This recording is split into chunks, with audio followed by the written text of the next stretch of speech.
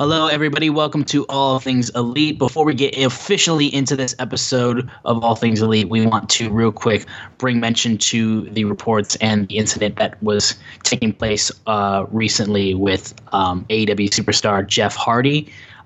Jeff was recently pulled over after a wrestling meet and greet, and he was arrested on a charge of DUI and having a suspended driver's license, and it being his third DUI incident in, I believe, 10 years. And Tony Khan on Tuesday afternoon did put out a press release, and I'll read through it real quick before I throw it over to my good buddy Floyd to give our thoughts on the situation.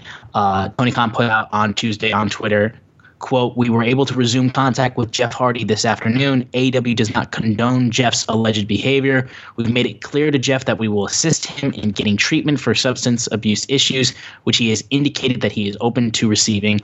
In the interim, he is suspended without pay, and he can only return to AEW upon successfully completing treatment and maintaining his sobriety. If you or a loved one needs help, please reach out to SAMHSA's National Helpline, 1-800-662-HELP. 4357, and that was signed from Tony Khan. I'll quickly say this first. Jeff is a legend in professional wrestling. We've known about his demons for quite some time. We really thought he was turning a better corner, and it doesn't seem like that's the case right now.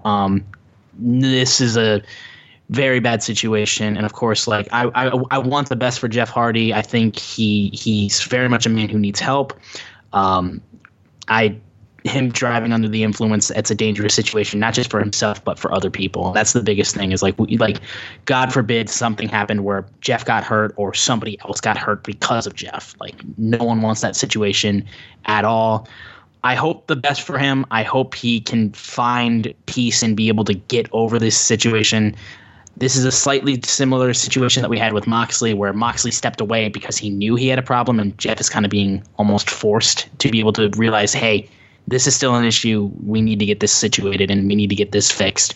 I really hope Jeff is able to find a way to work out of this, because addiction is a very, very dangerous and hard thing to overcome. And I know he's been working through this and trying to overcome this for a very long time. Hopefully sooner rather than later he's able to do that before he gets hurt or somebody else gets hurt. And this is really the only solution AEW could have done. So I will pass it off to Floyd, though. Of course, we'll get our thoughts out of this before we get into the full episode. Floyd, thoughts on Jeff Hardy? Well,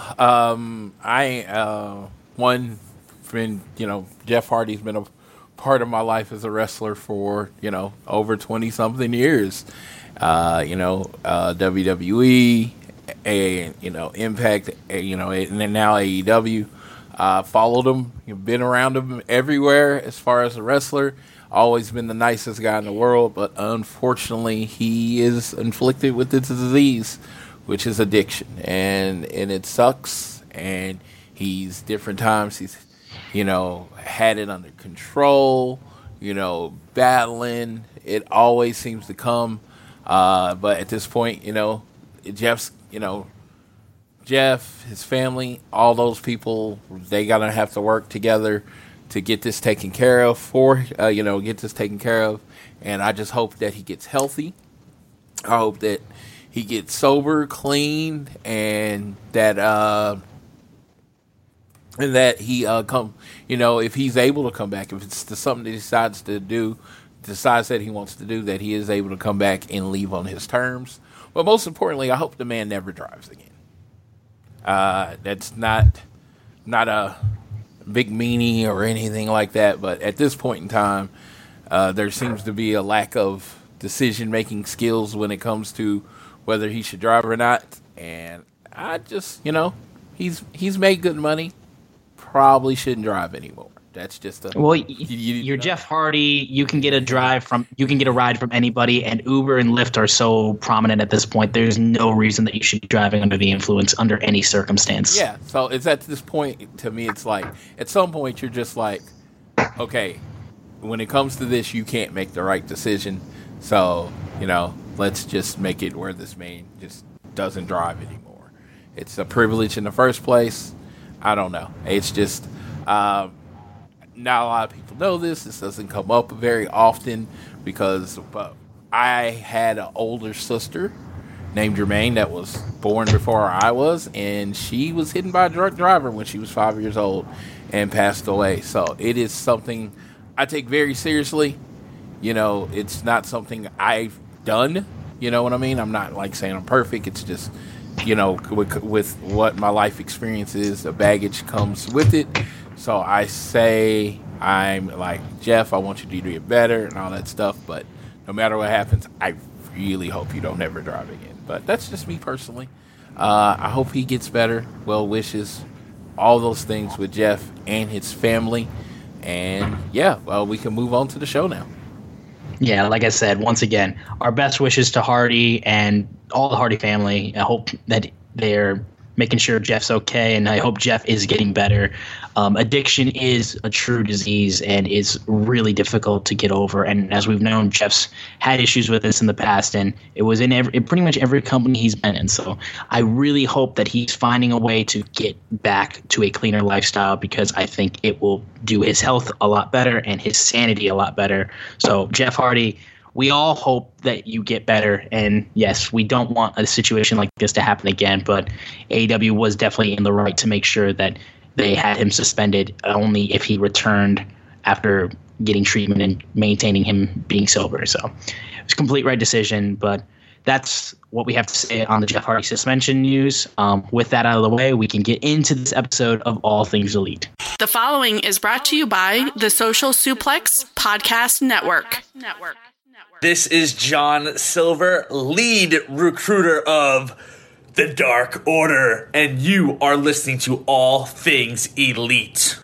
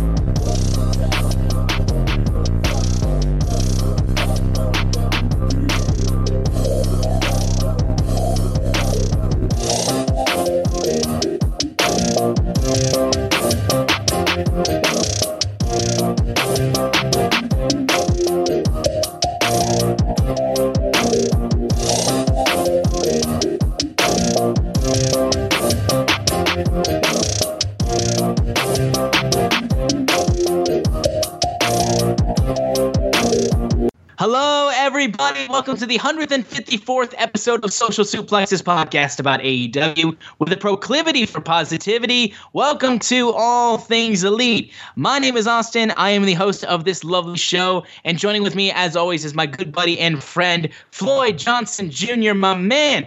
You've had quite the eventful time recently. How are you doing? Dude, I am still on cloud nine. It is literally 6 days after it happened. We are recording this on Thursday, June 16th. Dynamite's been over for a few hours, but I'm still on cloud nine. And yeah, that's how we're going to start this. Yeah, so last week, I'm going to catch you up. This will probably take, I'm going to try to keep it under 15 minutes, but it was such an epic weekend. I really do want to get everything in. So last week, June 10th was my birthday, Friday, June 10th. Well, my week started on Thursday, June 9th.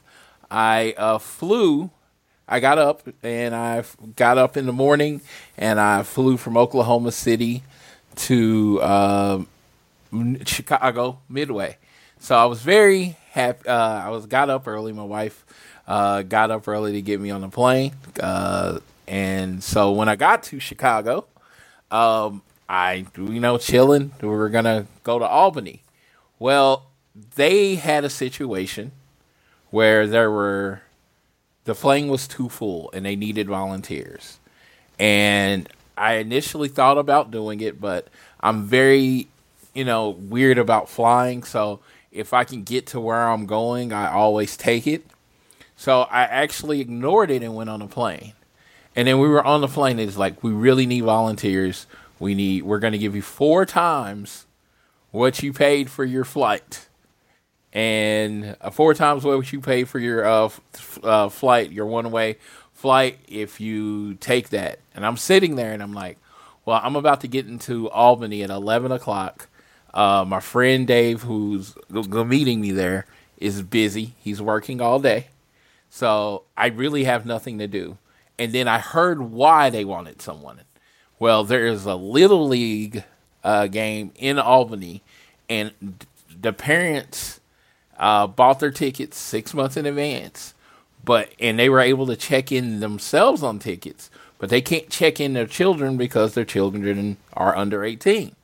So they got there, and they really needed to get in a flight that day because of the baseball tournament. So they needed 2 people so these 2 kids could get off. Once I heard that, I was like, I'm out. I'll take the delay. I asked, they said, yes, we will get you to Albany tonight. So I was like, okay. I got off the plane and I waited. So, and the kid was able to get on. They thanked, the parents thanked me. I was like, that's awesome. I'm glad you could do it. Well, I'm not going to say exactly how much, but I was blessed with a crap ton of money, like just a check for taking the later flight. And I was very happy. And this is another part I can tell where we're at. So I had a situation at work where my check was at the beginning of the June was not right. It was just not right. It was quite a bit short. And I don't try to really discuss my finances unless it's private. But in this case, because my check was so short, it was going to affect my trip. It was like, I don't know how I'm going to make the trip. The reason being is I had just got back from Las Vegas and spent money at Las Vegas. So it was pretty much worst case scenario. So I'd put out my birthday stuff and Cash App and all that kind of stuff. And I have to tell you, I was overwhelmed by how many people came through for me and gave money and did whatever they could so I could, make the trip and do everything that I planned. Because it wasn't just about making the trip. It was about doing everything I had planned. I had a specific plan. So due to the generous birthday gifts I was given, I was able to pay for all of my hotel. I was able to pay for the main piece, which was a very nice bottle of tequila that I wanted to buy. So I bought the nice bottle of tequila with the gift money that I got, and I was blessed. I will tell anyone this, people, you're there for people and things like that and through life, and it's awesome, when you're there for people, and it's great. But sometimes, very rarely, you need help. And I was overwhelmed by the generosity of the people in my life that really came through for me. Then, this day, I was lucky enough to have the thing that happened with Southwest Airlines. So, at that point, I was pretty flush. So, I was like, what am I going to do with a day in Chicago? It's Chicago, so it's awesome. I have AMC Plus. I don't know if anyone knows what that is, but you pay one price per month and you can go see pretty much as many movies as you want to. So I took Uber to Chase, deposited my money, took an Uber to White Castles because I have a affinity and love for White Castles, ate there. Ubered over, saw the movies Top Gun Maverick, which I will tell anybody. Yes. Is a fantastic, spectacular, amazing movie. Very rarely do I watch a movie and I immediately want to watch it back right after. And that's how it was with Top Gun Maverick. I just wanted to run it back. And then I watched Bob's Burgers just because it was playing. And I then got back to the airport and flew into Albany. Flew in Albany. My flight was actually, the late flight was delayed, but I got in about 1:30. Got checked into the hotel, that kind of thing. So it is officially my birthday now. And what was to ensue on Friday, June 10th, 2022 was the perfect day. I literally had the perfect day. And it was, when I say I had the perfect day, it made me really appreciate baseball's perfect game. You know, because there's only been 30 perfect games in over 100 years of baseball, right? So that should tell you how rare that is. So when I say I had a perfect day, that is a day that nothing went wrong. I woke up in the morning. I went down to the gas station, had some breakfast, came back. Mr. Rosario John Grillo, one of the a person I've become very, very close to, is in wrestling. He's a part of the tag team TSF. You might see me post about them every now and then. He said, I got you a surprise. I got you one more gift, because they are one of the many people that helped with my getting around. He sends me a video, and I sent the video to Austin, so Austin has seen it. And it is a birthday video from FTR, my favorite tag team. And they are telling me that, you know, they are very excited. They would wish me a happy birthday. And they were like, we were saying, we were hoping we could see you, but we found out you're coming to see us. And they cut a video, and it was amazing. Wish me happy birthday. Ended it with fuck the Bucks, which is okay. And that was beautiful. And so that's how my day started. Now, when I tell you it was a perfect day, any one of the things that happened to me would have made my birthday great.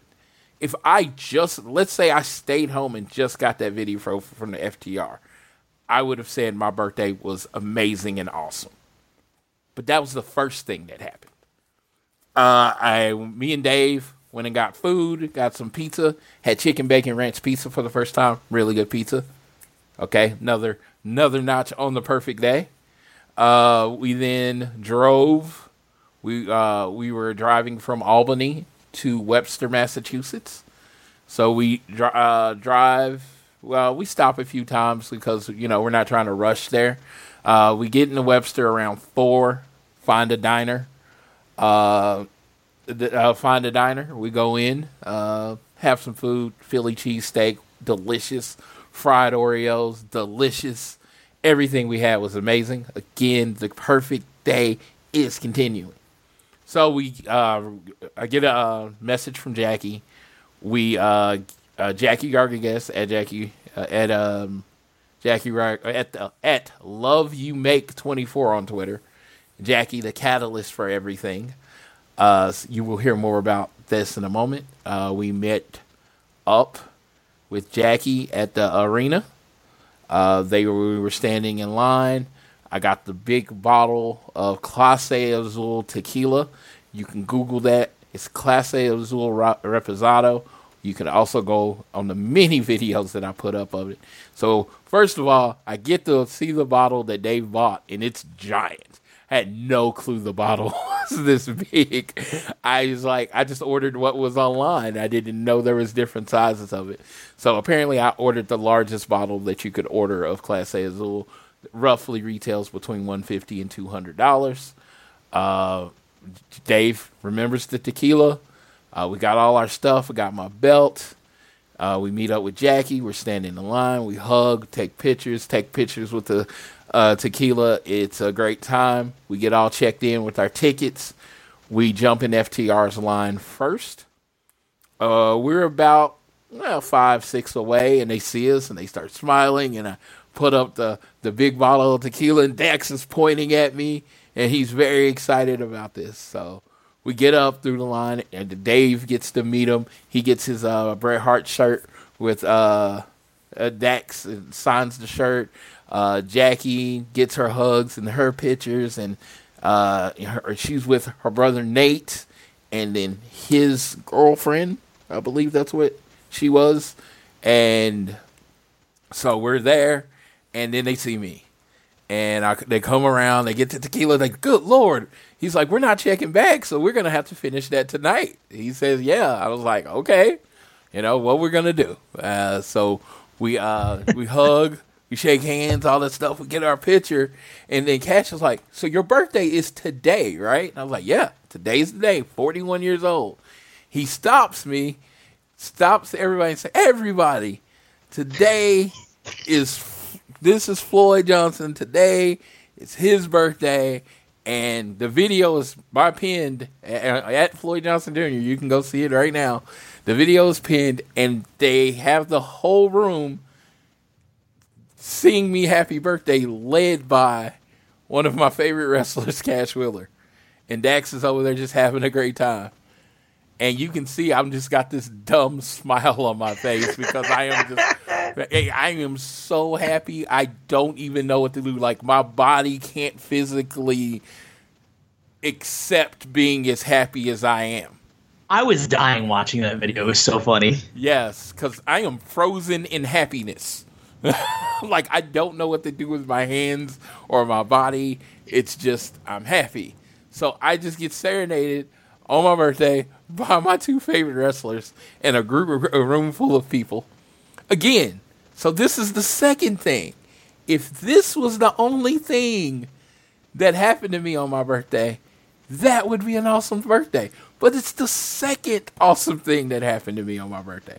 Again, perfect day. Get my pictures. Me and Jackie finally get our pictures and it's one of my favorite pictures ever. Yeah, because Dax is holding the alcohol like it's a baby and has his head on the box. So yeah, it's actually my new phone. It's my new phone case. If everyone knows, I tend to take favorite pictures I have of wrestlers and turn them into phone cases. Well, this picture with Dax hugging the tequila like it's the love of his life is my new phone case, and it was an amazing picture. And yeah, so we get to that, and we get done. And they was like, we have been told, Miss Jackie Rodriguez, one of my best friends, an angel on earth, had arranged for me to take a shot with FTR. And I was like, well, I figure you don't want to take a shot before the match. So, we'll do this later. And he's like, they hang around the show. We're going to take a shot. We got to get cleared out, and we're going to take a shot, right? We're going to do this. So then we get that. I meet Bret Hart.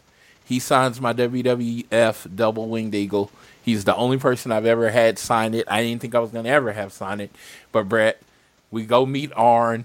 He does the gun thing, and we take a picture together. And Dave tells him, hey, I've met Arn several times, and I've always told him he's my favorite wrestler. I kind of given up on it, him remember me. But Dave was like, yeah, this is your favorite wrestler. He's looked up for you your whole life, blah, blah, blah. Arn said, thank you. We talked. He told me happy birthday. Got another happy birthday from literally my favorite wrestler of all time, Arn Anderson. So got a happy birthday from him. All these people are coming up to me at the show saying happy birthday. It's great. We watched the show. Really good wrestling show. A lot of independent talent. We got to see PCO versus Pentagon, which was as crazy as a match that you might imagine from me talking here. Then we got to see the last match, FTR with Bret Hart versus Brian Pillman Jr., Brock Anderson. So they're the son of the Horseman with the Horseman, Arn Anderson in their corner at that. So they have their match. The ring was a little small, saw a few trips and all that kind of stuff, but it was still a very entertaining match. The match ended exactly like I thought it would end. Double sharpshooter. FTR had a double sharpshooter, and they both tapped out. Dax cut an impassioned, I wouldn't even call it a promo, speech. It was a speech telling Bret how much he loved him, how much he's his hero in life, how much, and you heard the passion coming out, and he teared up, and they did the Bret Hart hand thing, and it was just, you could just tell that it was the night of Dax and Cash's life, and, they had their Bret Hart inspired gear on. All that was great. And it closed. Everybody started leaving. We just sat to the side, didn't bother anybody, didn't get in the way. Jackie sends the message to the boys Jackie sends a message to them to let them know that we're there. And they said, they had to do things. They had to, sign things, all that stuff. So we ended up waiting 30. It was 45 minutes. So we're watching everything get taken down and go away. And we're like, oh, God. So we start getting to a point, and, people start getting nervous. I'm like, just calm down. I've done this before. They are doing 150,000 things back there. And the thing is, they're doing 150,000 things. We're only doing one thing, which is waiting, So it seems like it's taking forever. But to them, they're doing so much, they're not even, time. So 30 minutes later, get the reply. We're going to meet over at the side, which was good. We met over at the side. Had, Dax has the tequila. Dave Finishell, my boy, comes through clutch, gets cups. We got cups. We poured the shots out. Dax basically cuts me a promo telling me about my birthday, which is great. There is a video that exists. Not a lot of people are going to get to see it. Just put it that way. It is very much our moment for the people that were there. He pours me a double shot. We take a shot of tequila. And then we shoot the shit for an hour. About just an hour of them talking about what they love about wrestling, how wrestling makes them feel, how much. And Dax is super passionate, and Cash is passionate. Stuff that bothers them.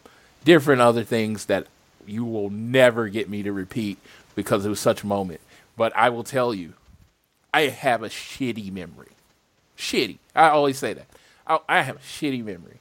You could ask me what happened at pay-per-views I was at, and I'm like, oh, that happened? I don't remember. I remember every word that was said in that hour. In the order, the cadence, everything that was said. Till this day, I could repeat that conversation verbatim. And it was because it was me living in that moment. In that special moment. And, yeah, I had that moment that night. We got a group picture. Cash is standing up. Dax is right there.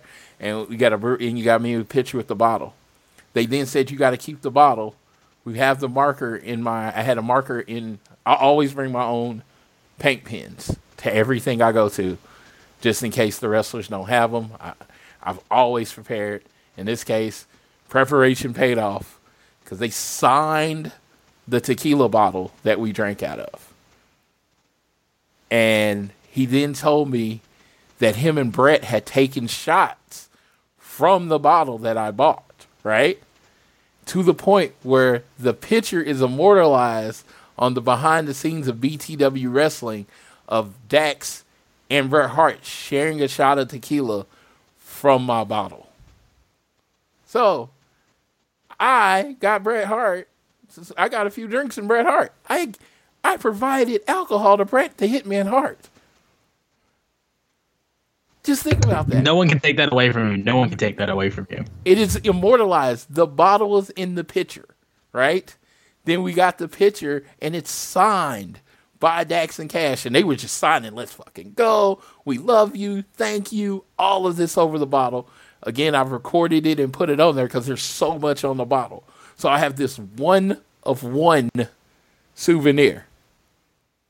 That's it. I have the bottle of tequila. Somebody else could get a tequila signed. But can you say Bret Hart, Cash Wheeler, and Dax Harwood drank out of that bottle with you and then signed it?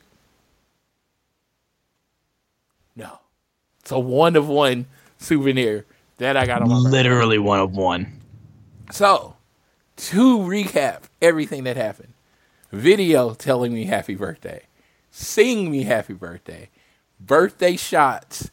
And then a one-of-one Class A Azul bottle, which are hand-painted, I found out from Dax. And it is amazing tequila. If you ever get a chance to try it, definitely do. It's amazing tequila. It is my new birthday tradition. Every year, June 10th, till I die, I will have a bottle of Clase Azul tequila, and I will take drinks from it with whoever I happen to be with that day. Because that is how much that moment meant. So, wonderful and gift, video, took shots, that's all recorded, got birthday serenade. Any of those 4 things, if one of those happened, it would have made my birthday amazing. That is how you have a perfect day with your favorite wrestlers ever.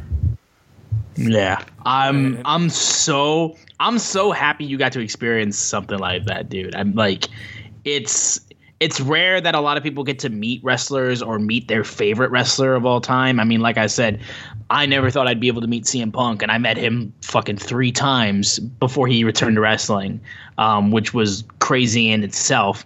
And then you not only got to meet your favorite wrestlers again and have them sing happy birthday to you, but you shared shots with them. You shared a conversation with them for over an hour. You got to re-meet one of your other favorites in Bret Hart, and you got to meet up with Arn Anderson again. Y'all shared drinks, and that's a cool, crazy moment for you. And again, I'm so glad that your birthday turned out to be amazing. It is that, like I said, it's probably my favorite day ever. I even told my wife, who I married, which is pretty fucking awesome day. I was like, I don't know, baby. It's a toss-up. It's a toss-up. I think this might be one. It was a perfect day. I wouldn't change anything about the day. I am eternally grateful to Jackie Rodriguez. Like, literally, I told her, body part. You need a kidney, a piece of lung, whatever the fuck you need, it's yours. You need someone dead. I'm just saying. Don't piss Jackie off. I'm just throwing that out there. Watch out. Dax, like, literally went from being one of my favorite wrestlers to one of my heroes. Like, the dude is so open about mental health and awareness and his struggles with it, and he loves his wife and he loves his daughter so hard, and he's just so passionate. When I talk about wrestling and things I love, everyone says how I talk about it with like passion, that you can hear how much I love it. And there's not a lot of people that match me when it comes to that. And I heard it in his voice, and everything he says, he means. And it's just, like I said, I went from like, oh man, this guy, I really like the way this guy wrestles, right? And I really like, the way he cuts promos and all that stuff, to I really admire this human. This is a human that I, like, younger than me, that I look up to, because he lives his life with the type of passion that I feel like is the only way to live your life, And Cash is the coolest human on the planet. He is just so effortlessly cool. And it's just, and I would love to hang around with him again, because I honestly don't think they got to know me, because I'm so in awe of both of them. I'm so in awe of my favorite tag team that it's like, as much of me came out as I could, but it was just like, it's like staring into the sun. That kind of thing. And it's just like, it was just a great thing for me. I just came away just loving them as people, and it's just, I think that's the best thing, because you get all those people that say, never meet your heroes, never meet people that you look up to. And it's just like, dude, I did. And it was fucking awesome. It was everything you wanted it to be. I was everything I wanted to be. It, like, dude, if they didn't like me, I wouldn't know. Because they were just as gracious and as, I don't know how you can say cocky and humble at the same time. I don't even know how that works, but they were. So then the next day we drove, me and Dave, this is a lot faster so we can move on with the show. We drove from Webster to Beckley, West Virginia for the battle in Beckley. That's about a 10-hour drive. They told me, it was funny because they kind of made the joke that, hey, if we knew you were coming, we would have just rode with you. And I'm like, dude, don't tease that. Don't tease me, because I will throw everything out of Dave's car and make it okay, and make this happen. No. So we made it there. We saw them. They, hugged, watched them wrestle the American Wolves in what was an amazing tag team match. Kind of chatted after. I was like, oh, we're going to get some breakfast, but apparently they could just drive home. They weren't very far from their home. So they went ahead and drove home. And then the last piece of the weekend, the piece de la resistance, the cherry on top of this epic Sunday that will never be recreated again, Dax and Cash followed me on Twitter. Hey. Not, I'm not like, oh, please follow me. I've never asked anyone to follow me, ever, when it comes to, like, celebrities or whatever. Dax and Cash followed me on Twitter. That was it. That was like, there's nothing more they could have done. No. So people asked, was it everything you dreamed of? And I can end it this way. No, it was not everything I dreamed of. Because I don't dream that big. No. It was 4 steps past anything I ever dreamed of. It was the perfect meeting with my favorite tag team. My number one, without a question, my favorite tag team ever. There is no more answers. There is no more, no. It's Dax and Cash. They have my loyalty forever. Anything that happens to anyone, if they turn heel or whatever, you deserve what happens to you. Okay? That's how it is. I was about to say, they decide to rob banks, I'm driving the car. No questions asked. That is just how it works when it comes to those two men. They can pretty much ask me for anything, and I know they won't, because they're already super rich and famous, as they had no problem letting me know, which was awesome. No, but no, it was perfect. It was. I hope you've heard in my voice how much I appreciate this. I don't take anything for this for granted. I will, if they never acknowledge me or speak to me again, they've done everything and more than I could ever ask for. Yeah. And I'm like, shout out FTR forever. I was about to say, if this does not make you a fan of FTR, nothing will. Because these men went above and beyond for me. And it was like, they just know. Like I said, the first time I met them was at WrestleMania 31 Access. And I can go through the stories again. I'm just saying I followed them for a long time. It's pretty much like before they really even debuted on NXT TV, I have followed them.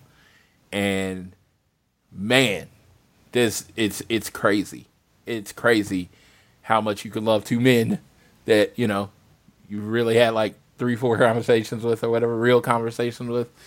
And yeah, I thank them. I thank them immensely on a level that they will never understand. Because, like I said, I never thought that could happen. And that's it. That's it. Yeah, again, shout out to Dave Finishil. He came through. We used his car, drove from Albany to Boston to West Virginia, and back to Albany. We spent 20-something hours in the car, 30-something hours together.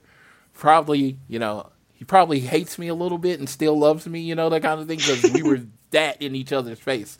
I'm like, we were in a hotels, and it was like we were wrestlers, like on the road for a weekend. It was like when we were tired, and yeah. And I remember when we were in New York heading to Albany, and we kind of look at each other. We had like an hour and a half left, and we were both like, I am done with today.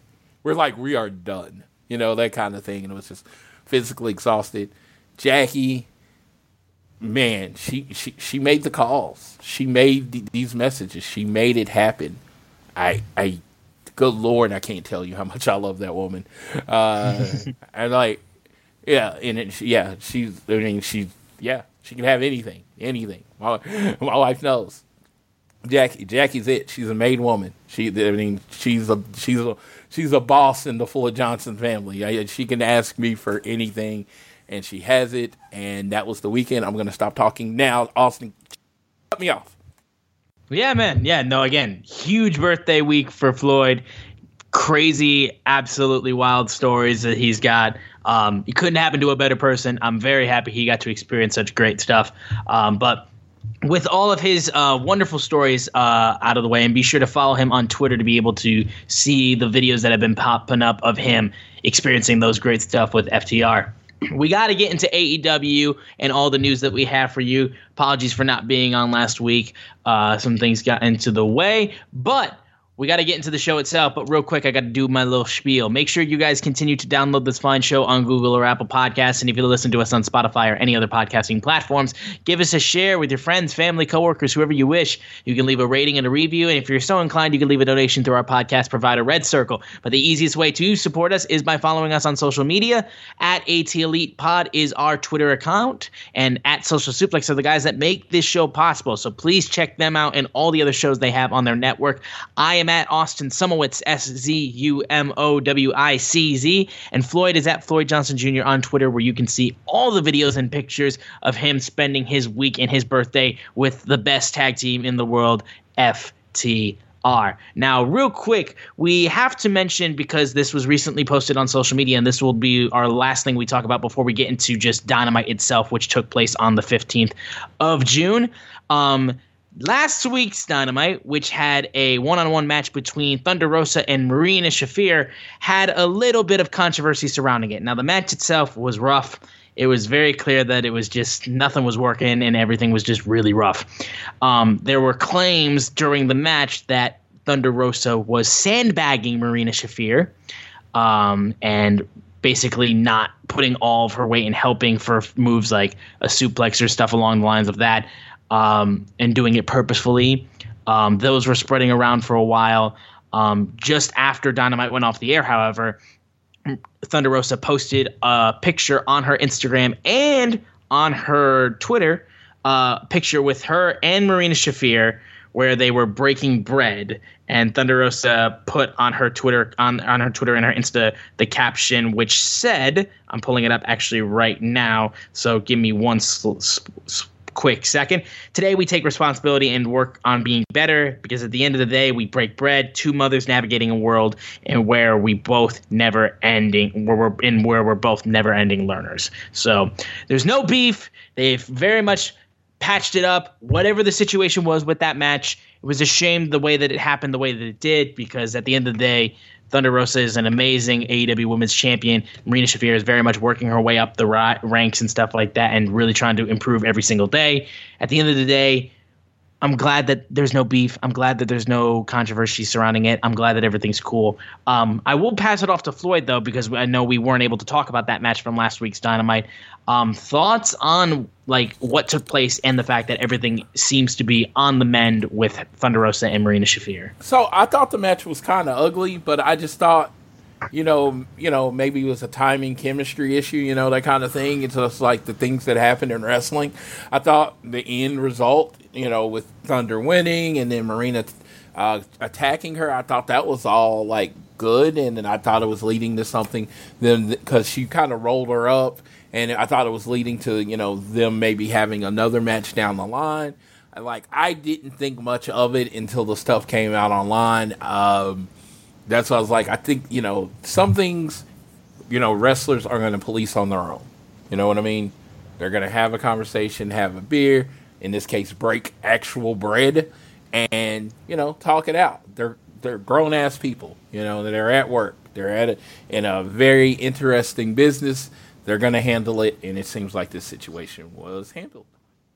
Yeah, and it definitely shows, too, that, a lot of these things should just be settled like that, where it's doesn't have to get on social media, doesn't have to be out there for public people to be going oh, I think this is happening, or I think this about this person, because then it just gets gross, because the things that people would say regarding the situation was gross And if you said things in regards to Marina Shafir or Thunder Rosa like derogatory or anything like that, you're gross. So, but I'm glad that everything's on the cool end of the stick in that regard. But with that covered, we can get into AEW Dynamite Road Rager, which just ended just last night. So of course, like as we said, we'll mention some stuff that happened from Dynamite the previous week, where we had, of course, Moxley faced off against the winner of the Battle Royal, which was won by Dante Martin, and that was a great match in itself. It was a good episode of AEW Dynamite where we also saw the debut of a brand new championship, the All-Atlantic Championship, which we saw a qualifying match and a tournament match take place on this week's Dynamite. So we'll start off with the opening match for Road Rager to get everything underway. Hair versus hair. The Wizard himself, Chris Jericho of the Jericho Appreciation Society, going one-on-one with his former Inner Circle buddy, Ortiz. William Regal was on commentary for this as well. And this match was really, really, really good. I thought like they did a great job of just making sure this crowd was just hype, which St. Louis was going nuts for pretty much the entire show. There was a great kick out in this match that took place where Eddie Kingston got in the ring during the massive scrum that happened outside between the Jericho Appreciation Society and basically the guys that like to beat the shit out of people with the BCC and the friends of Eddie Kingston. Eddie gets in, gets the spinning back fist onto Chris Jericho, and then just barely Jericho kicks at it too. And it was such a great kick out, such a great near fall. The crowd was hyped on it. However, once again, there was more interference on the outside that distracted Aubrey Edwards, distracted the referee. Fuego del Sol comes out, has a baseball bat, and knocks out Ortiz, which gets Jericho the win, so Ortiz has to shave his head bald. Fuego goes over to the side with Jericho, and we realize that doesn't look exactly like Fuego. Unmasked, Fuego takes it off the mask. And it's Sammy freaking Guevara reuniting with his former Inner Circle member. And it's, of course it is, the Spanish bastard himself, the Spanish God, reunites with Chris Jericho. Latex gods are reunited. And then Ortiz gets a razor from the barber in the ring and then just says, he's a man of his word, starts cutting his hair off in the ring. And Kingston then puts the mic to Ortiz's head or Ortiz's mouth as he's shaving, and he just is repeating blood and guts, blood and guts, blood and guts, like just while not even looking away from Jericho, showing how much he wants to get his hands on him in that type of match.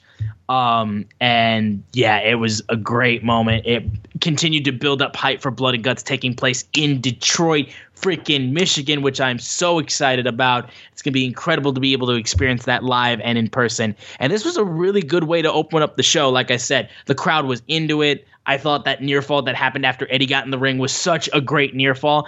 I wouldn't compare it to, like, say, I know the first thing that popped into my mind when I saw that kind of reaction to that near fall was the end of an era match where Shawn Michaels super kicked Undertaker pedigree and he still kicked out. But it was one of those things where it's like somebody interferes and you're like, that's the finish. And then it wasn't the finish. And it was like caught everybody off guard because Jericho literally kicked out at 2.9 like he was on Fire Pro. Really, really great stuff. Absolutely super emotional, that part. When he hit the fist and he hit the fist and Monkey, a.k.a. Ortiz, jumps on top of him, and he kicks out. I literally jumped out of my chair. Like, I knew that was the end of the match. I knew Jericho was getting shaved right then. And I jumped out of my chair because I was so excited of what happened. Then the baseball bat happens. I am not a size expert, but I've met Fuego del Sol several times. So it literally, when I saw that person, I was like, okay, that's not Fuego del Sol. This dude's like 40 pounds heavier than Fuego del Sol and taller. Yeah, so I figured it was Sammy. It was like immediately I knew it wasn't Fuego. And it was even how the mask was on, how loose it was. Fucking Sammy Guevara does not have, like a Future in mask, because I was like, it was so loose. I was like, this is not Fuego. I mean, the announcer said it, but I never thought it was. So apparently, everyone went online and started going at Fuego, which is hilarious. Like, he's tagged. I can't believe you did it. I can't believe they didn't even let it play out. They were going at him hard. And then, yeah, we saw it was Sammy Guevara, Sammy Guevara, which I'm very happy because he's right where he is. Sammy Guevara is not. He had his moments as a face, but his long-term prospects is going to be as someone people hate. And because of Sammy and Tay, yeah, they're gonna hate for a long time. He is in his correct role with Chris Jericho and not being a good guy. And I really enjoyed this match. They took a match, high drama, high excitement, had you on the edge of the seat, lots of run-ins, lots of violence. Freaking love Willa Yuta. Willa Yuta slowly becoming in my top probably 5 as far as favorite people to watch, because he wrestles with such intensity in everything that he does. It seems like it's, when you talk about wrestling, talk about the feelings and all that stuff. I always say I'm a feelings person over anything. He always makes you feel like he's trying to win. And when wrestling sometimes is, get into performances, get to the next move, next to a move, Yuta always feels like he's trying to put the other guy away. And that makes it fun to watch, because the way he tells stories, you don't know when the match is going to end. Yeah. No, and I'm very happy to see Yuta back in AEW since he was in New Japan doing stuff. And yeah, this was a really good opener. We then moved on to the 20-on-1 class action handicap match between the plaintiffs hired by Smart Mark Sterling against Wardlow, which had a full-on court case intro with the plaintiff and the defendant. It's quite funny, I thought. Now, Tony Khan said in an interview, I believe with Busted Open, that the way that Wardlow was winning the match was by pinning or submitting all 20 guards, all 20 security guards. Unfortunately, the ring announcer was not aware of that, because as soon as they got a couple of them got knocked off of the ring apron, she thought it was like Battle Royal rules. Wasn't the case. So they accidentally said that they were eliminated a bit too early. This was kind of a bit all over the place, honestly. It was fun to see Wardlow throw people around and stuff like that, but it was kind of messy, in my opinion. And I didn't like that he was never in real peril. Right, and again, it's more so we're used to Wardlow beating the crap out of people and not really having much danger or anything like that. And that's why him being in matches with with jobbers and stuff like that, people still go nuts when he starts warming up the Powerbomb Symphony. But him piling up people and pinning them and stuff like that, and at the end of the day, that's not how pinfalls work. You didn't pin all of them, you pinned one guy. Yeah, that's what you did. And it's just the big thing with me, and this is talking about the fun. I'm trying to bring the fun, because I was really looking forward to this match, right? And I know it was going to be ridiculous. But there was a way to make it not as ridiculous. First of all, you're fighting 20 people. You need at some point to be selling a little. You know what I mean? We're supposed to feel bad for you for having to wrestle 20 people. Not feel bad for the 20 people for having to show up against you. And that's kind of what it turned out to be. It's a little bit, yeah. And it's and I kind of wanted to see a little more violence from him. He has that thing where he puts the dude on the rope and then he throws him into his knee. It's one of my favorite moves that Wardlow's done. And since he went Powerbomb Symphony, he's kind of went away from that. I would have liked to see some of these 20 people take that knee and, just see the snap in his face where he kind of just goes super crazy, ultra violent. And I just think that would have been more. But this was kind of a goofy little thing.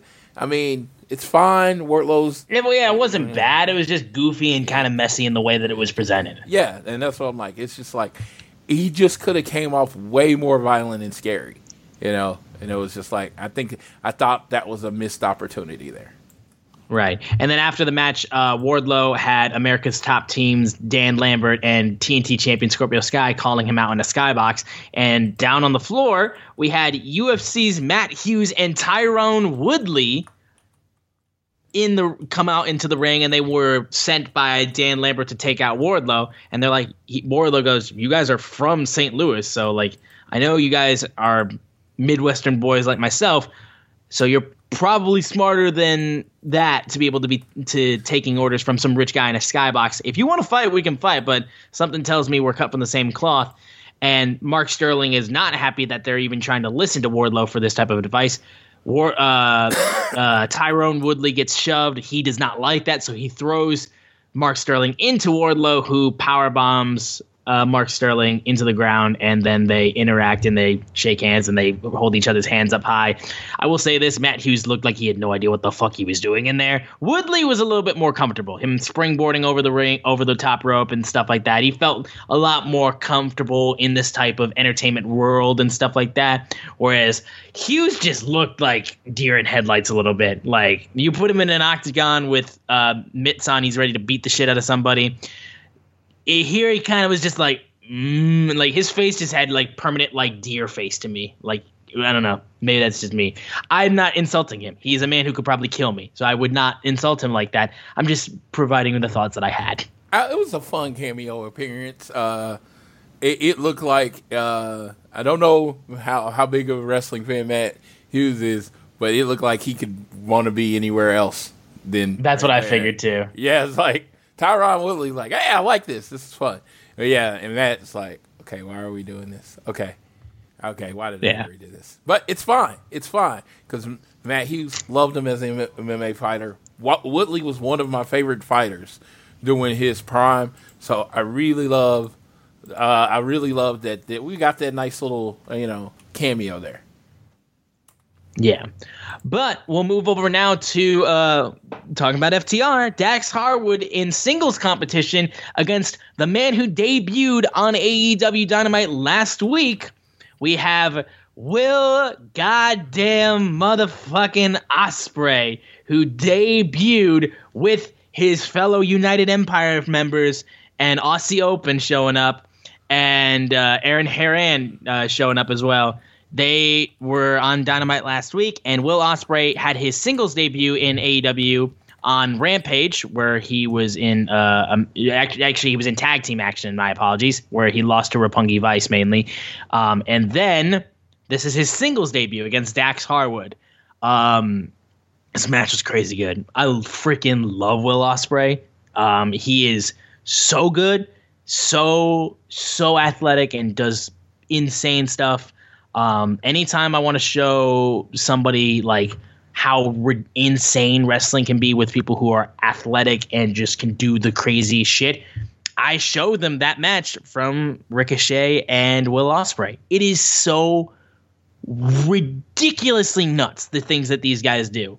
I mean, these guys wrestled in WCPW, springboard off of the ropes, broke the top rope, still managed to land on their feet, stare at everything, and then hit each other with another move. Like, both of them are incredible. And Dax and Will took each other to war in this match. Dax Harwood himself, but also with Cash, FTR themselves, might be having the best year of their entire careers. The stuff that these guys have done in the past year plus, and how unbelievably great they've been, Dax and Cash, it's crazy how awesome and how amazing these guys have been doing since they've joined AEW. And not only that, since they've been doing stuff with Ring of Honor and AAA and all the other stuff that they've been doing, and being able to have Bret Hart in their corner, like their favorite wrestler of all time, and doing all this stuff. Like, they're living the dream right now. And Dax was fighting super hard, but eventually he got hit with the Oz Cutter and Hidden Blade to the back of the head, and that would finish things off as Will Ospreay got his official first victory in AEW. And then United Empire comes into the ring, beating up on Dax Harwood after the match is over. Cash Wheeler, Rocky Romero, and Trent come down to the ring as Roppongi Vice come to join the fray and try to even up the odds. But then we had the returning, healthy, freshly squeezed Orange Cassidy as he strolls out to the ring. Everybody empties out except for Will Ospreay, and Ospreay and Orange Cassidy stare off until all the baby faces, Roppongi Vice and Cash, get in the ring with Trent, FTR, and all of them, and they chase Will Ospreay out of the ring. And it has been confirmed at Forbidden Door we will be getting Will Ospreay versus Orange Cassidy. Yes! I can't keep myself together. I'm so fucking excited for that match. It is going to be amazing. Absolutely. So let's first talk about the match. My boy, Dax the Axe against Will Ospreay, and they put on a banger. I mean, bell to bell, amazing.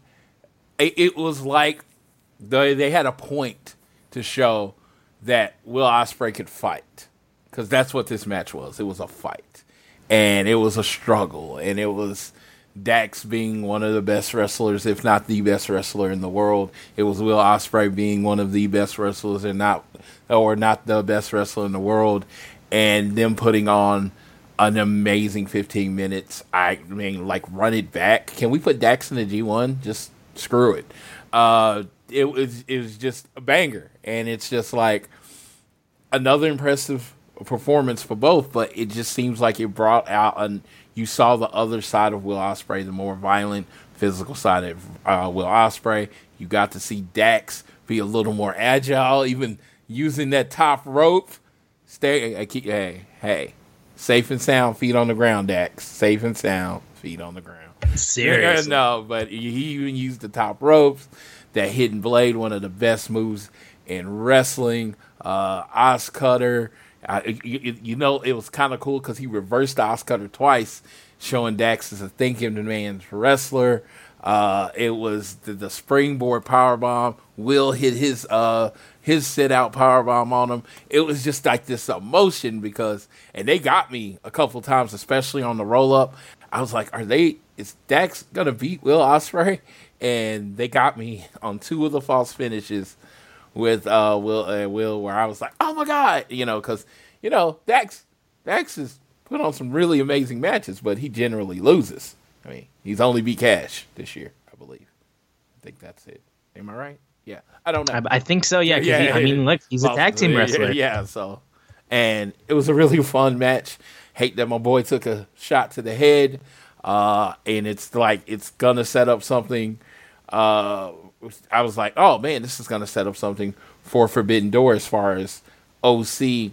So I thought we were going to get OC and the Best Friends and Rocky Romero against Will Ospreay, Aussie Open, and Aaron Hernandez. I thought that was like my first instinct. That's going to be a 4-on-4 at Forbidden Door.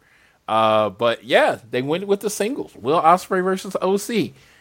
Again, I keep telling people, and they was like, well, you think you're going to get all these banger singles matches? I think we might. I think we're going to get at least 4 to 6 singles matches in the dream match type of area. And I'm looking forward to that. And then FTR versus anybody is a dream match because they're FTR. So I'm hoping to see them wrestle. And I just love you're going to see a lot of things unfold because they really only have 2 weeks to get this out. So, not even 2 weeks. What are we at now? Like 12 days? If I count everything up right now, yeah. So we're at 1, 2, 3, and then plus 7. No, we're at 10 days. We're at 10 days. Now. So yeah, some stuff's gonna get rushed out, and people are gonna be like, "Man, we need more build." Well, we got 10 days. Well, plus also the build is the fact that it's AEW and New Japan putting on a show together. That's pretty much the build. Yeah, we got some matches tonight, though. Tonight, and I'm very happy with the card so far. I am as well. But speaking of Forbidden... Dax, you did amazing. Yeah. But you know what? He still killed it, like he always does. Yes. Speaking of Forbidden Door, though, we had our face-to-face between Jon Moxley and Hiroshi Tanahashi, who will be going head-to-head for the interim. I will repeat that because CM Punk is still your and my AEW World Champion. The interim AEW World Championship, they will be going face-to-face at Forbidden Door, but they had their first face-to-face on Dynamite here on Road Rager. Moxley talked about how he's been chasing Tanahashi for a very long time, and he's here in all his glory finally. And he said chased him across Japan on bullet trains. All of that work from day one with New Japan Strong, everything they've been doing. It's always been about Tanahashi because there are a lot of championships in this business, but there's only one man they call Ace, and that's him, but not for long. He deserves his respect as fans were chanting for Tanahashi. They're the man. He's the man they call Ace, but not for long because this is a fact, not a catchphrase. He tells Tanahashi that he's the best professional wrestler on this planet. A lot of people are just pretending. I live it day in and night out. Everything is on the line. Everything he's given up for 3+ years. He's been doing this in AEW. Everything that you are is going to be on the line because he plays for keeps. When the dust settles at Forbidden Door, you are going to call me Ace.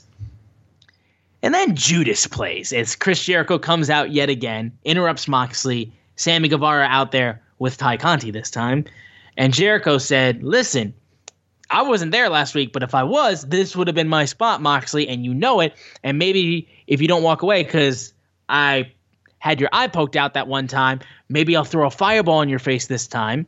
Tanahashi tells Jericho to shut up. And Jericho's like, nah, get him, boys, as the Jericho Appreciation Society comes out. But not only that, ambushing them from behind is Lance Archer and Desperado from Suzuki-gun. They attack Moxley and Tanahashi from behind as the numbers game becomes too much. And then Jericho officially announced that Ty Conti and Sammy Guevara are the new members of the Jericho Appreciation Society. Made a comment about sex. I tuned that out because I don't need to hear about them having sex. They then officially announced that it's going to be Minoru Suzuki, Sammy Guevara, and Chris Jericho against Shota Umino, Wheeler Yuta, and Eddie Kingston in a 6-man tag match at Forbidden Door, to which Eddie Kingston, Santana Ortiz, and Wheeler Yuta came out to chase off the JAS. Tanahashi then proceeded to hit a sling blade on Desperado, and I believe it was, I think Daddy Magic got hit with a paradigm shift, I believe, as well. And then Tanahashi and Moxley, after they took one man out each and out of the ring, they once again stared each other down as they will be fighting for the interim AEW World Championship. So a lot happened in this. Shout out Desperado. We saw your first little appearance. Good to see you. And that is going to be a really fun and interesting 6-man match, especially seeing Shota. Like, it's cool that we get to see him at Forbidden Door. Chris Jericho, legend. Minoru Suzuki, legend. Sammy Guevara, God. All on one. Against Eddie Kingston, the most real wrestler probably in professional wrestling, because everything he comes off is real. Shooter Umino. He's the son of Red Shoes Umino, but yes. It's Shota, but Moxley, when he was kind of his young boy, called him Shooter Umino. And then, Wheeler Yuta, the violent Wheeler Yuta. It's like, you know what? It's like violence is going to happen in this match. And like, there's going to be a lot of forearms and back fists and punches. It's not going to be a lot of wrist locks. That's going to be a fight. This is going to be a 6-on-6 fight.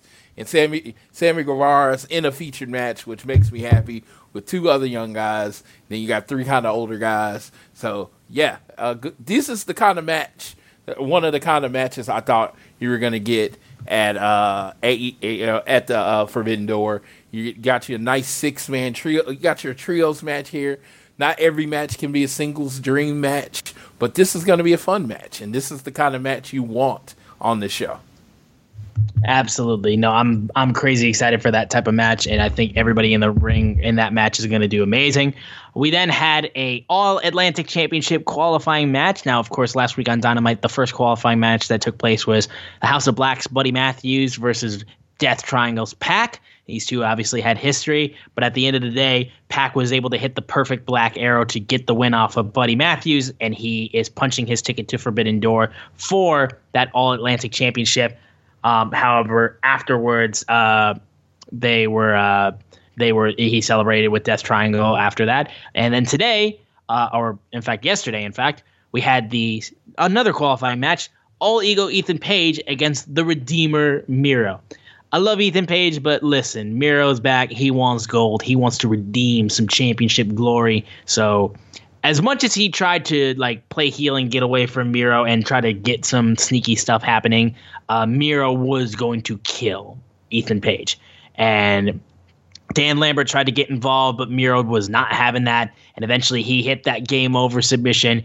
Ethan Page tapped out. Miro moves on, and he will be moving closer and closer to that All-Atlantic Championship. This was all right. This was solid. I think Miro winning is the right move, and I think having him in that title picture definitely helps put legitimacy towards that title, because we all remember how good Miro was as the TNT champion.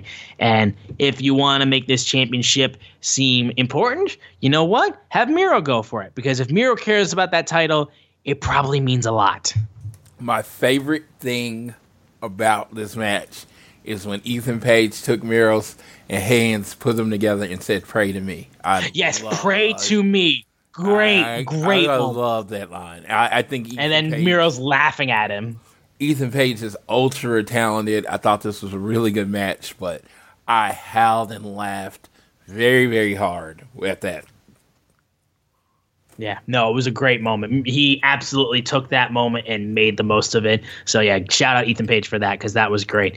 We had a announcement backstage that Dante Martin would be getting a rematch with Jon Moxley after he lost his qualifying match for the Forbidden Door interim AEW World Championship match. And then we had an in-ring match between Toni Storm and Dr. Britt Baker, DMD, where Toni has very made it clear that she wants to be going for that AEW Women's World Championship. And this was a really good match as well. Toni is one of those people that I am very much hoping can really get a good push in AEW, which they've been doing a good job of really trying to use her. The Jamie Hayter and Rebel were trying to do stuff outside the ring, distracting Toni Storm. Thunder Rosa was not having that and chased off Jamie Hayter. Eventually, though, Britt Baker, in fact, was trying to go for the lockjaw. Toni countered it and hit a German suplex and a spiked pile driver to win the match. Toni Storm's biggest win in AEW. And then Thunder Rosa stood up on the ramp and pointed to Toni Storm. And it was officially announced at Forbidden Door, we will be having Thunder Rosa versus Toni Storm for the AEW Women's World Championship. So, Floyd, go ahead. Yeah, I accidentally pressed mute and started talking. Okay. Toni Storm, I actually thought this was a really good match. I thought, really good, as in very hard-hitting, nicely paced. I didn't know where it was going as far as the result, and then she hits the German and then goes right into the spike pile driver. I was like, they went with Toni Storm, and I was very excited about this. I've mentioned it on the show before, but Toni Storm's progress run, she was the first women's progress champion. She was champion over the year. Those were some of my favorite women's wrestling matches ever. I was a huge fan of hers, and I thought, man, WWE can't miss with her. She's talented. She has that energy. She can cut really good promos, and she had a really good finisher. And I just there's really no way they can miss with Toni Storm. We all know what happened there. So now when you see her in AEW, I'm starting to see that Toni that I saw in Progress. And if I want to say this, if you saw her in Progress, the sky's the limit in AEW. Because when she was hot in that year, she was putting on banger after banger after banger of matches. So I'm really looking forward to what she was going. And I just felt like this match, I saw Tony Storm come out.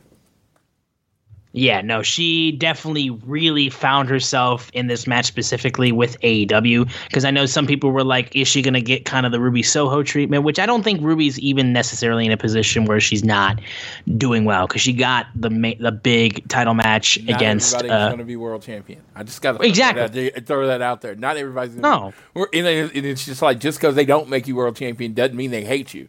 You can just be a good, really, really good wrestler on the roster. That is a position in wrestling. I know people forget that because, like, the titles are passed around everywhere like they're crazy. But there were people that went their whole careers without winning world titles, and they had nice long wrestling careers. So don't hold to the standard that you have to be a world champion for your career to mean anything. Yeah, and again, I think Ruby is still very much enjoying her time there, and she hasn't been like dropped or anything like that, so don't try to think like that. I feel like but I do think Toni Storm getting this type of opportunity is big. I think it's a good spotlight for her, and I think if there was somebody that they wanted to try to really elevate, Toni Storm I think is a really good shot. So I really enjoyed that. And speaking of women's action too, we had Stokely Hathaway talking about the TBS champion Jade Cargill issuing an open challenge on Rampage. Willow Nightingale comes out and accepts Jade's open challenge, even though Stokely was like, "Oh, you want to be a baddie?" And she was like, "No, I don't." But that was still a nice little moment. So we're going to get that on Rampage. The fact that he didn't, like, I don't know who you are when they've worked together, like, everywhere together. Yeah, literally, like, bro, like, come on. Yeah, and he's like, I have no idea who you are. He called her the wrong name. Yep. Stokely Hathaway is so good at this. He's so funny and great. He's just such effortlessly a dick, and it's amazing. Yep. It is very amazing.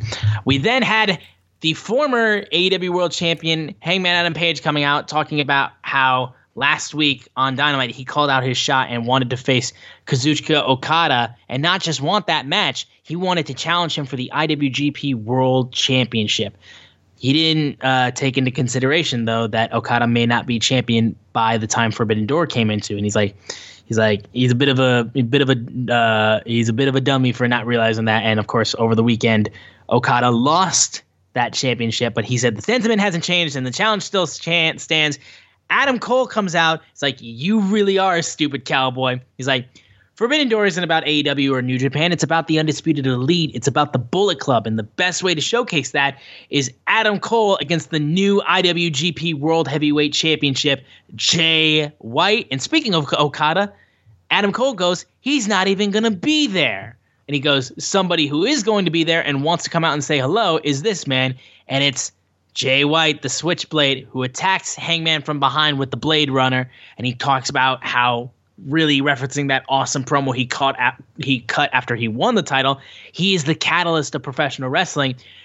What makes you think you call the shots, Hangman? Because I'm the IWGP World Heavyweight Champion. If I'm putting my championship on the line at Forbidden Door, it's not going to be against you, who couldn't beat CM Punk to retain your championship. Facts. But he said, Adam Cole, it's not going to be against you either.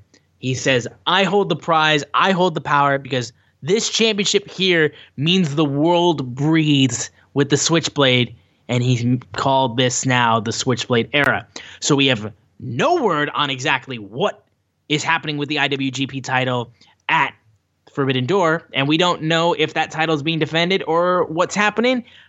Switchblade didn't say, but it was great seeing him.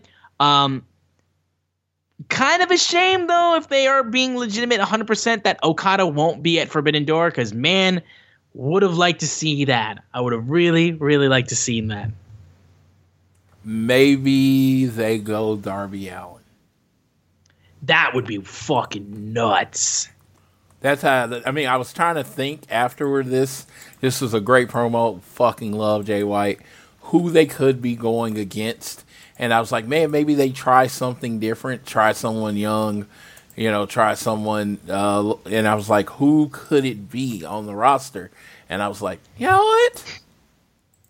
Darby Allin. That could be someone Jay White could underestimate and end up having a fight with, and I don't know if that's who it's going to be. I'm not predicting Darby Allin or anything. I just thought that would be a cool person because Darby doesn't even look like he's worried about Forbidden Door. We'll talk about that when we get to it, but yeah, I was just trying to think of somebody kind of that they could bring in and have that match with. Yeah, actually, go ahead and say what Darby had his little video package on the. It's not in their results for some reason, but yeah, please go ahead and mention about Darby Allin since he is very much leaned towards your favorite singles wrestler in AEW. Yeah, he is going after Red Dragon. He's going to bust up Kyle because he hurt Sting, and Kyle was actually in his promo talking about how much he enjoyed the sound of Sting's leg breaking. So yeah, something's coming of that. And yeah, I don't know what that's going to be, but Darby and Kyle I'm not a big Kyle O'Reilly singles person, whatever. And that's neither here nor there, but Darby and Kyle last match had a really good match. And if they're trying to build to something of that happening again, that would be really cool going forward. For sure. But we now close things off with the main event, the AEW World Tag Team Ladder match, which was originally going to be the Hardys involved with Jurassic Express and Matt Hart and the Young Bucks. Hardys got pulled for obvious reasons, and Jurassic Express was defending in a single tag team match in the ladder match against the Young Bucks. Of course, Young Bucks in a ladder match. You know how these guys go. They're all over the goddamn place, using Northern Light suplexes, smashing Jungle Boy into a ladder, using the ladders for all different types of stuff, tables everywhere. Jungle Boy proceeded to throw Matt Jackson into a table with a Hurricane Rana off of the apron. Fucking crazy. Nick Jackson powerbombed Jungle Boy through a different table. Canadian Destroyer was hit later, and there was just so much stuff happening. Nick Jackson got slammed onto a ladder by Luchasaurus, who was all over the place too. And there were so many table spots, but the craziest, of course, was when Luchasaurus was on top of a ladder. He proceeds to get pushed off of a ladder by the Young Bucks through stacked 4 tables. Goes straight through these double-decker tables onto the floor. Young Bucks hit Jungle Boy with the BTE trigger, climb the ladder, and 2-time AEW World Tag Team Champions, the Young Bucks hold the tag team title gold yet again as Luchasaurus' lengthy and very prominent tag team title run ends on Road Rager, and the Young Bucks hold the titles yet again. And after the match was over, Christian proceeded to get into the ring to check up on Jungle Boy as he's being helped out of the ring by medical staff. Christian finally turns on Jungle Boy, beats him up, gets a steel chair and hits a concerto, and then proceeds to curse out Jungle Boy's mom, who is flipping him off, calling him a fuck, and Christian saying, "You raised a piece of shit." So funny, so great. We all know how good of a heel Christian is. We know how good this man is, and they were teasing it for a while. Christian turning on Jungle Boy. And you want to talk about a great singles feud, that is it, because Christian and Jungle Boy can tear the house down, I'll tell you that much. And I think it really amplifies Christian being in AEW for the first time in a very long time, because I love Christian, and him being in AEW and him working with Jurassic Express has been great. And of course, there's been a lot of people who still say his debut was the biggest dud of AEW's debuts that they have, which are normally crazy huge. I still popped like crazy when he showed up. Regardless, though, I think him turning heel on Jungle Boy has really galvanized the fact of people being really excited about what Christian can do in AEW. And since his buddy Edge is out here being a heel, or maybe he might be turning back to a babyface since Judgment Day is now being run by Finn Balor. Who knows what the deal is with that? But regardless, we saw Edge being heel and now Christian's heel. They're just kindred spirits at this point. But I am very excited about a heel Christian Cage. I'm also excited that the Young Bucks are tag team champions, because let's be fair here, when the Young Bucks are tag team champions, they have banger tag team championship defenses.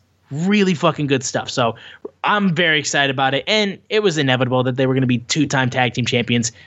They fucking helped made the company. So, and I'm all for it because I love the Young Bucks. I think they're amazing. So yeah, great closer for Dynamite Road Rager. Yes. I mean, what can you say? I would, if someone was talking about how great this match is, and I'm like, this is just a Wednesday for the Bucks. I mean, it really is. I mean, they're always this great. I mean, it's like, it's so good that their level is so high that like this match was phenomenal, but it probably wouldn't be in their top 20 matches of all time. Not even, it was great. Probably second, of course, to me, second best match on the show. Wouldn't even scratch the surface of their best tag team matches. That's how good they are. They are all-time great. I mean, of course, I think FTR is the greatest tag team ever, but I'm not saying I'm not entertained by the Young Bucks like every time they're in the ring. I mean, them as the champions of AEW, rather it be FTR, who's been number one contender for since I was still 40. They've been number one contender forever, but these boys, I mean, did you see that match tonight? That's the type of match that you put somebody that doesn't watch wrestling in front of. They're going to be entertained, or they're just dead inside. You know what I mean? It's just, everything is happening. I mean, they're going from super kick to backflip to through the table to, BTE trigger. And it's just like, okay, and I've seen it and I can't necessarily describe it. You need Excalibur because he's the only person that can keep up with how much they're doing and how much it matters. And how also, shout out to Excalibur, too, for doing a really good job of just explaining a lot of New Japan lore and who these guys are. Because if there's one thing I would say, I would definitely love it if there was a little bit more video packages to, shine a light on the New Japan guys that have been showing up and, give a little bit of, information on people who may not be familiar with some New Japan stuff. I would like some more video packages. I would say that. I think the one they had with Tanahashi and Moxley was great. I need more of that for New Japan guys. But literally he's doing verbal gymnastics Excalibur's doing to be able to explain all the stuff from New Japan and all this history, and he does it effortlessly. Yeah, and that's what I was like, and in this match, he keeps up with everything they do, and it was clearly, this match told a story. Jurassic Express is not as good as the Hardy Boys in a ladder match. That was the story of this match. Not Hardy Boys, Young Bucks. Come on, boy. They're not as good as the Young Bucks in a ladder match. The Young Bucks have way too much experience. This is their match. They were a step ahead of them everywhere. Even when they got close, they weren't even that close. And then they just put Luchasaurus through a double table, and it was just basically 2-on-1, and then they won it. I've never seen as a definitive of a ladder match win as this one. It was just like, okay, we knocked you out, and then we just went and got up there. And then shout out to Christian. I mean, creepy little bastard, the peeps, all the different things he's been over the years.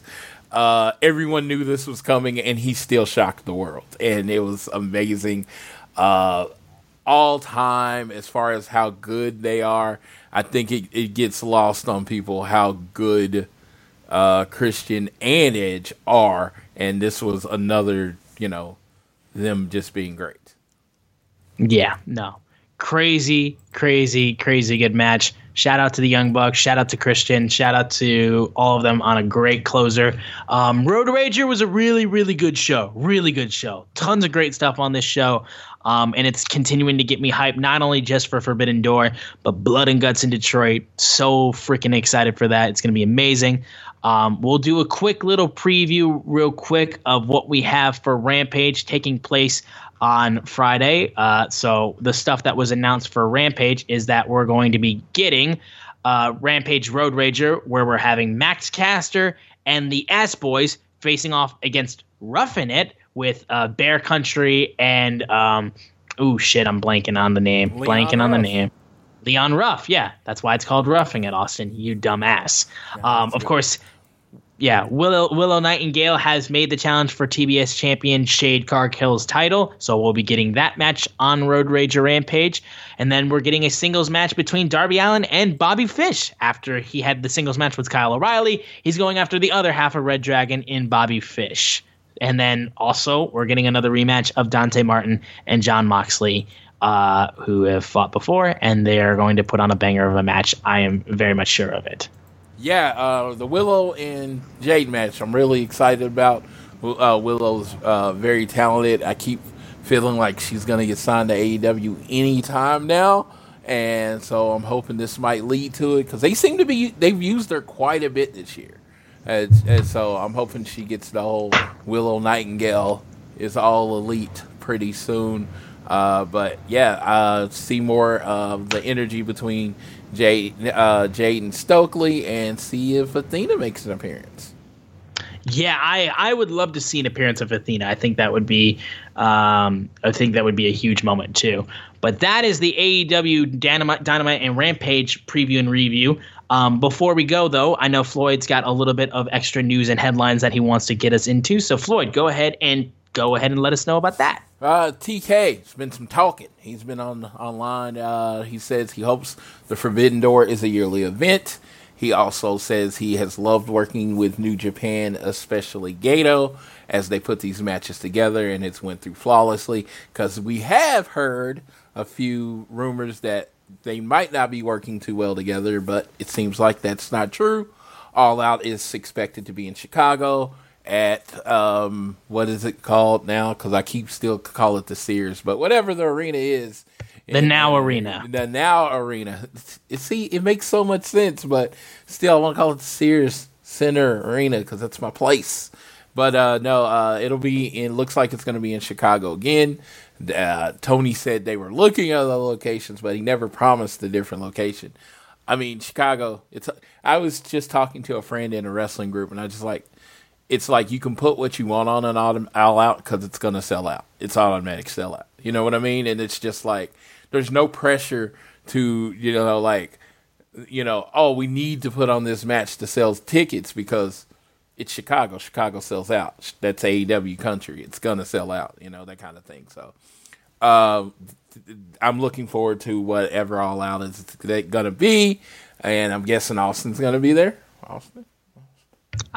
We will see. I will try my best, but I've made it to 2 All Outs now. Third could be possible, but we will see if it's in the cards for me. Yeah, shockingly can say I've been to all of them, so this will be hopefully continue that streak. But seriously, that was all he had. I thought he might have said something else about working, but I believe that's the only notes I have. So, yeah, that was TK.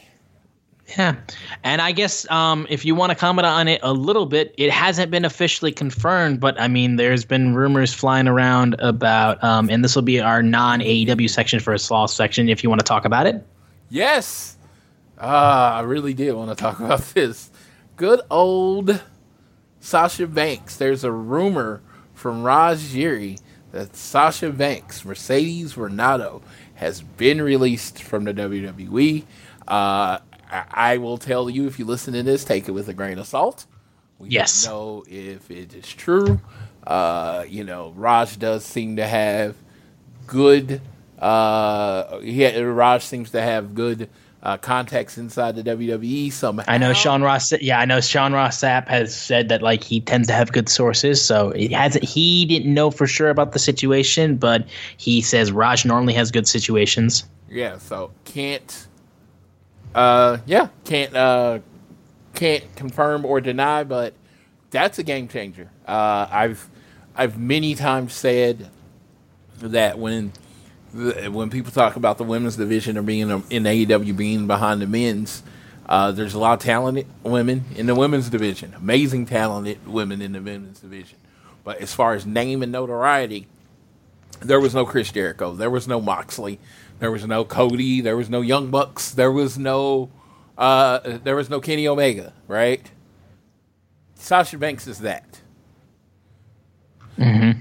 She is that. Yeah. She is a game changer. 5.3 million followers on Instagram, 2.3 million followers on Twitter.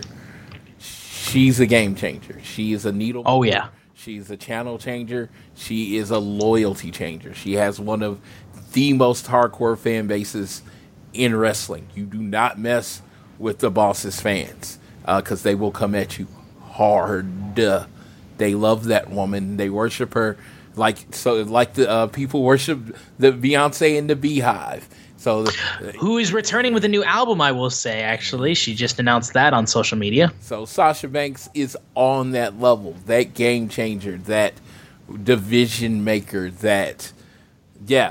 She's going to make sure everybody on the roster steps up their games at least 5 notches if that happens. But again, it's all conjecture. She is on The Mandalorian, so she very much could just, go to Hollywood if she wanted to. Absolutely. But whatever she decides to do, she's going to be great at it because she is driven and she is talented. So, but yes. Once again, still not confirmed officially, but the rumors have been flying around. Grain of salt. That's a grain of salt.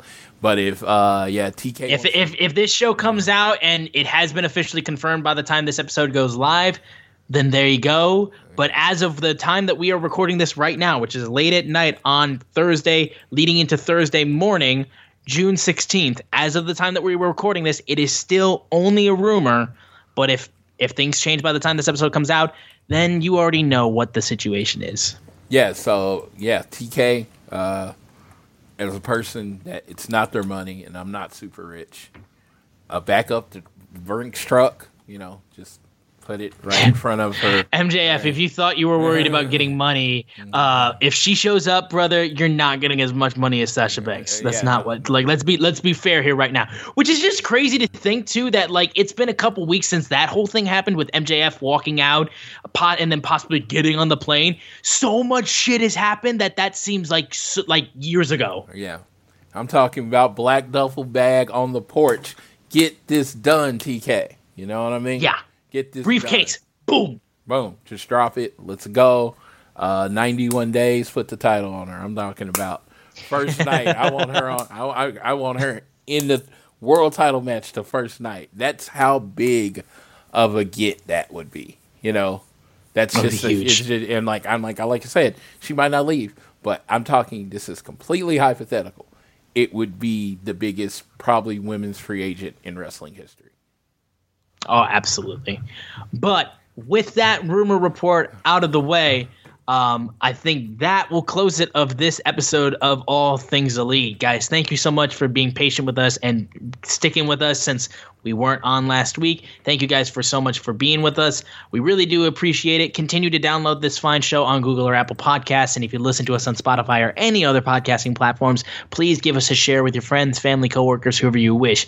Leave a rating and a review. And if you're so inclined, you can leave a donation through our podcast provider, Red Circle. On Twitter, we are at AT Elite Pod, at Social Suplex. Make this show possible. So please go ahead and check out all the other podcasts that they have on their network. You won't be disappointed. I am at Austin Sumowitz, SZUMOWICZ. Floyd is at Floyd Johnson Jr. on Twitter. And after his unbelievable birthday weekend, and after spending time watching his favorite tag team in the world and sharing a drink with his favorite tag team in the world and having a great conversation for over an hour with one of his favorite tag teams in the world, if not his favorite tag team in the world, I will pass it off to Floyd so he can take us home for this episode of All Things Elite. This end of the show is dedicated to one person, Jackie Rodriguez, at the Love You Make 24 on Twitter, co-host of Elite POV. Follow her, worship her, listen to her show, give her all your money. Okay? That's what this is about. I will fight you for Jackie, period. And I'm not a violent person. I actually hate fighting, but I would fight you for her. And with that, I will leave you with how I always leave you. Whether it's home, work, or school, always do your best to be elite.